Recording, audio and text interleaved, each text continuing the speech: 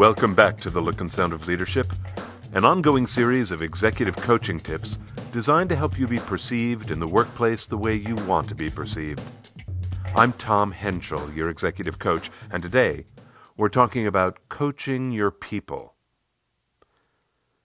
Jillian's coaching had been an unexpected triumph. Before her coaching began, her job was in jeopardy. Then, during our 6 months together, she accomplished a turnaround that astonished everyone, including me.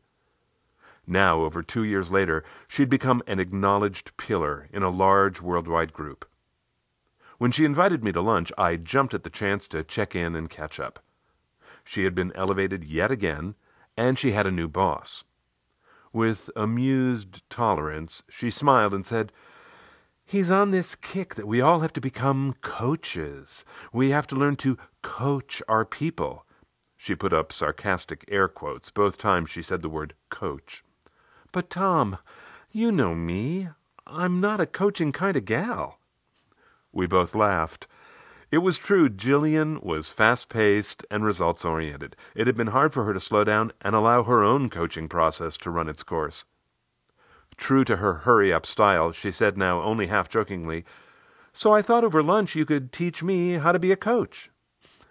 I laughed, saying, "You want the crash course, huh? Okay, buckle up." I took a big gulp of air and said, "For starters, you can't have successful coaching if you don't have specific goals. So I'd say that's number one. Set goals that are specific." "What, like mine were? Shape up or ship out?" She smiled. "Oh, come on, Jillian. Your goals were more specific than that." "Were they?" She was seriously trying to remember. I ticked on my fingers. Improve relationships with your direct reports.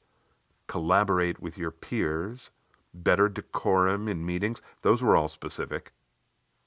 She nodded. "Yeah, those were specified, weren't they? It's funny, I didn't remember. Those goals were helpful, weren't they?" "You bet," I said. When you're the boss coach, specific goals will help you keep your coaching separate from your management." She puzzled on that a minute and then said, "What's the difference?" "Managing your people is about the work, but coaching is about the person's development." Recalling, she nodded. "That was true for me. Coaching was about my development, not the work." "And development takes time, Jillian," I said with a smile, knowing that would be a challenge for her. "Coaching is a process, not an event." She rolled her eyes. "Oh, great. You know how much I love process. Give me a good task any day." "But Jillian, you're the poster child for process. You didn't change in a day." When she sighed, I said, "Just make it part of your job. Put it on your calendar every week or two. Have a coaching conversation." "Are they putting it on their calendars too?" "Yeah, if you tell them to. I think it'd be great if you said, 'You and I are going to talk about this development goal for the next 6 months.'" She got an idea. "Why not go from this year's performance review all the way to next year's?" "Well, that's a great idea, Jillian." "Okay," she said. "Set specific development goals and discuss them over time." I could tell she was ready to move on, but then she interrupted herself. "Can you give me an example of what development goals sound like?" "Sure," I said. Increase your executive presence. Think more strategically. Mend fences with your peers. Those are all development goals." "But not, say, be better with deadlines?" No, that could be a development goal," I said, "if it's a pattern you want the person to improve." "Okay. I'm looking for patterns. Okay, great. What's next in the crash course?" Next is the mindset of a coach, and it's hard for some people." She asked, "What is it?" 4 words. It's not about you. I stopped and looked at her, and then I added, period. Not ever. She said, "Do you mean you're neutral? Because if so, I remember you did that at the start of my coaching. Your neutrality was really helpful." "I'm glad, Jillian. I try hard to remember that the coaching is not about me. If the coaching succeeds, that's great.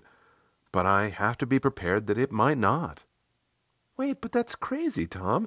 I'm completely invested in whether my people succeed. I'm their boss. My success is all tied up in their success. It is about me. But regarding their development, Jillian, you have to stay separate. Look, imagine there's a woman on your team, and you can see that without a doubt she would become a huge star if she would just do this one thing differently. Well, she may not be able to do that one thing, or she may not want to be a star. You have a vision for her, but it's her life. You have to let her choose because it's not about you. She smiled, saying, "Well, that sure sucks." "Yeah, it does, doesn't it?" I smiled back.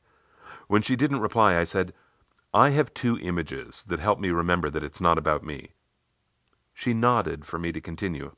I said, "One of my daughters is like a magician when it comes to animals. We have these wild rabbits in our neighborhood. They run from everybody, but she can get right up to them. They let her feed them. They even let her pet them. And it's not just with the rabbits. Once she attracted a swarm of butterflies in the middle of a field. And another time, a bird got in our house. The bird was completely panicked until my daughter came.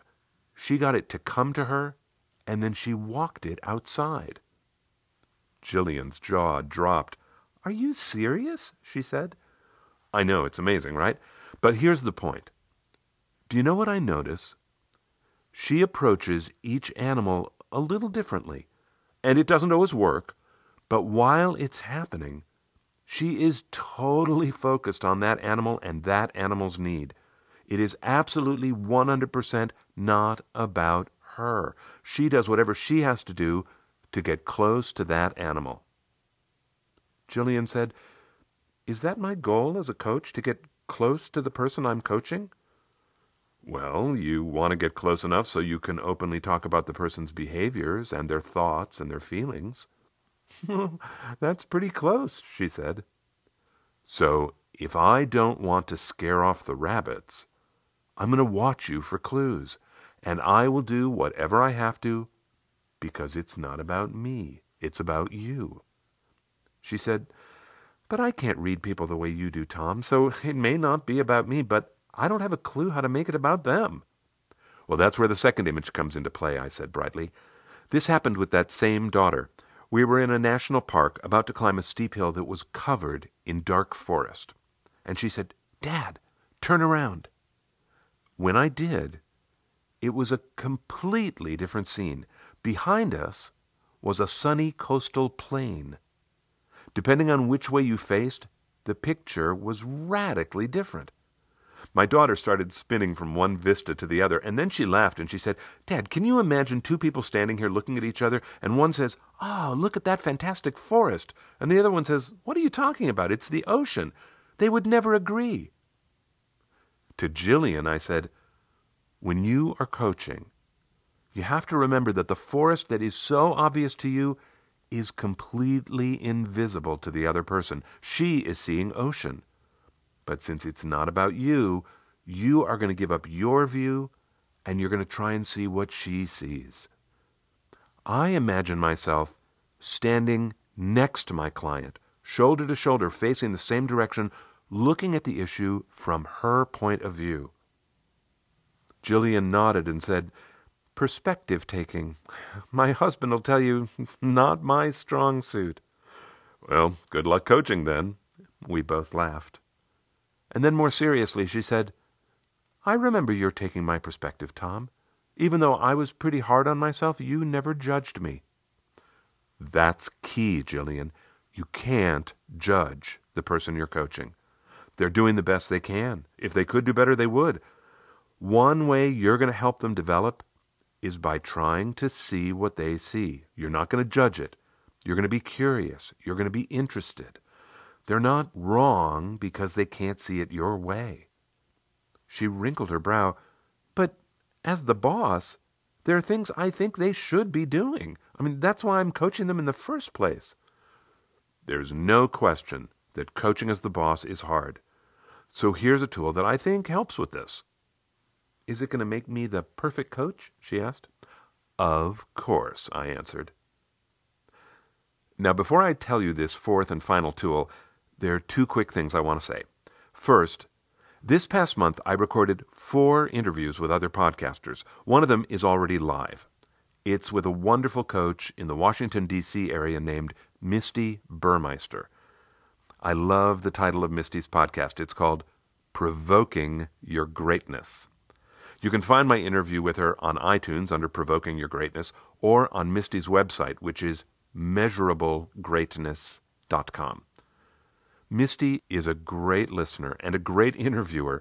She got me to talk about a wide range of things. At one point, I told a story I've never told before about an astonishing piece of negative self-talk that popped out of my mouth at one point in my life.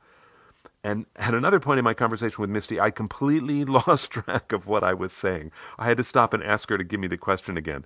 Longtime listeners know that I rail against people who ramble. Well, I became one of those people, and you can hear it. But in addition, Misty and I talked about leadership challenges and managing exhaustion. We talked about a lot of provocative ideas. Check out the interview at measurablegreatness.com. I think you will get a lot out of it. Okay, here's the second idea. I'm reaching out to the Look and Sound of Leadership listening community for some feedback. This year, 2015, is the 10th anniversary of the Executive Coaching Tips. Much to my amazement, I have been putting out these tips once a month for 10 years. Well, I'm using the approaching anniversary to examine everything that I'm doing with the Look and Sound of Leadership, from the design to the content. I listen to a lot of podcasts, and if you're like me, you probably get to the end of an episode and you have some ideas about how it might be better. Well, I am always interested in your ideas, and I would particularly like to hear them now, because we're going to do a makeover really soon. And this is a time when every idea counts, because the more times I hear an idea repeated, the more I can feel pretty confident that it represents a prevailing opinion. So please, weigh in. I would love to hear from you. If you don't know how to get in touch with me, I'll tell you at the end of the podcast. Okay, that's it.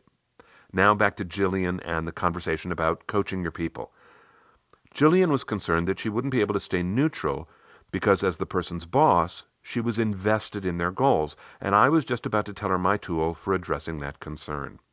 I said, okay, Jillian, here's the tool. 4 more words. Let them go first. She waited. I said it again. Let them go first. And then I continued, let's say you're going to coach me, and the goal is for me to be more collaborative. Well, you arrived at that goal because you've been thinking about it. You probably have a whole lot to say about it, and you probably have lots of suggestions. Well, you know what? Tough. Let me go first. She said, wait, but I have to set the goal, don't I? That's talking about it. Yes, but then stop. Don't tell me all the ideas in your head. Don't tell me your vision how this is going to change my life or make me a better person or help the department or get me promoted. Instead, say, between now and your next performance review, I'd like to talk with you about being more collaborative. And then, without giving me any of your opinions, ask, what does that goal sound like to you, Tom? Or, what do you know about being collaborative? And whatever I tell you, don't start your lecture then. It's not about you. Let them go first. Keep asking questions. Slowly, she said, and I do that because they are the rabbit. And if you keep asking questions, they will tell you how to get close to them.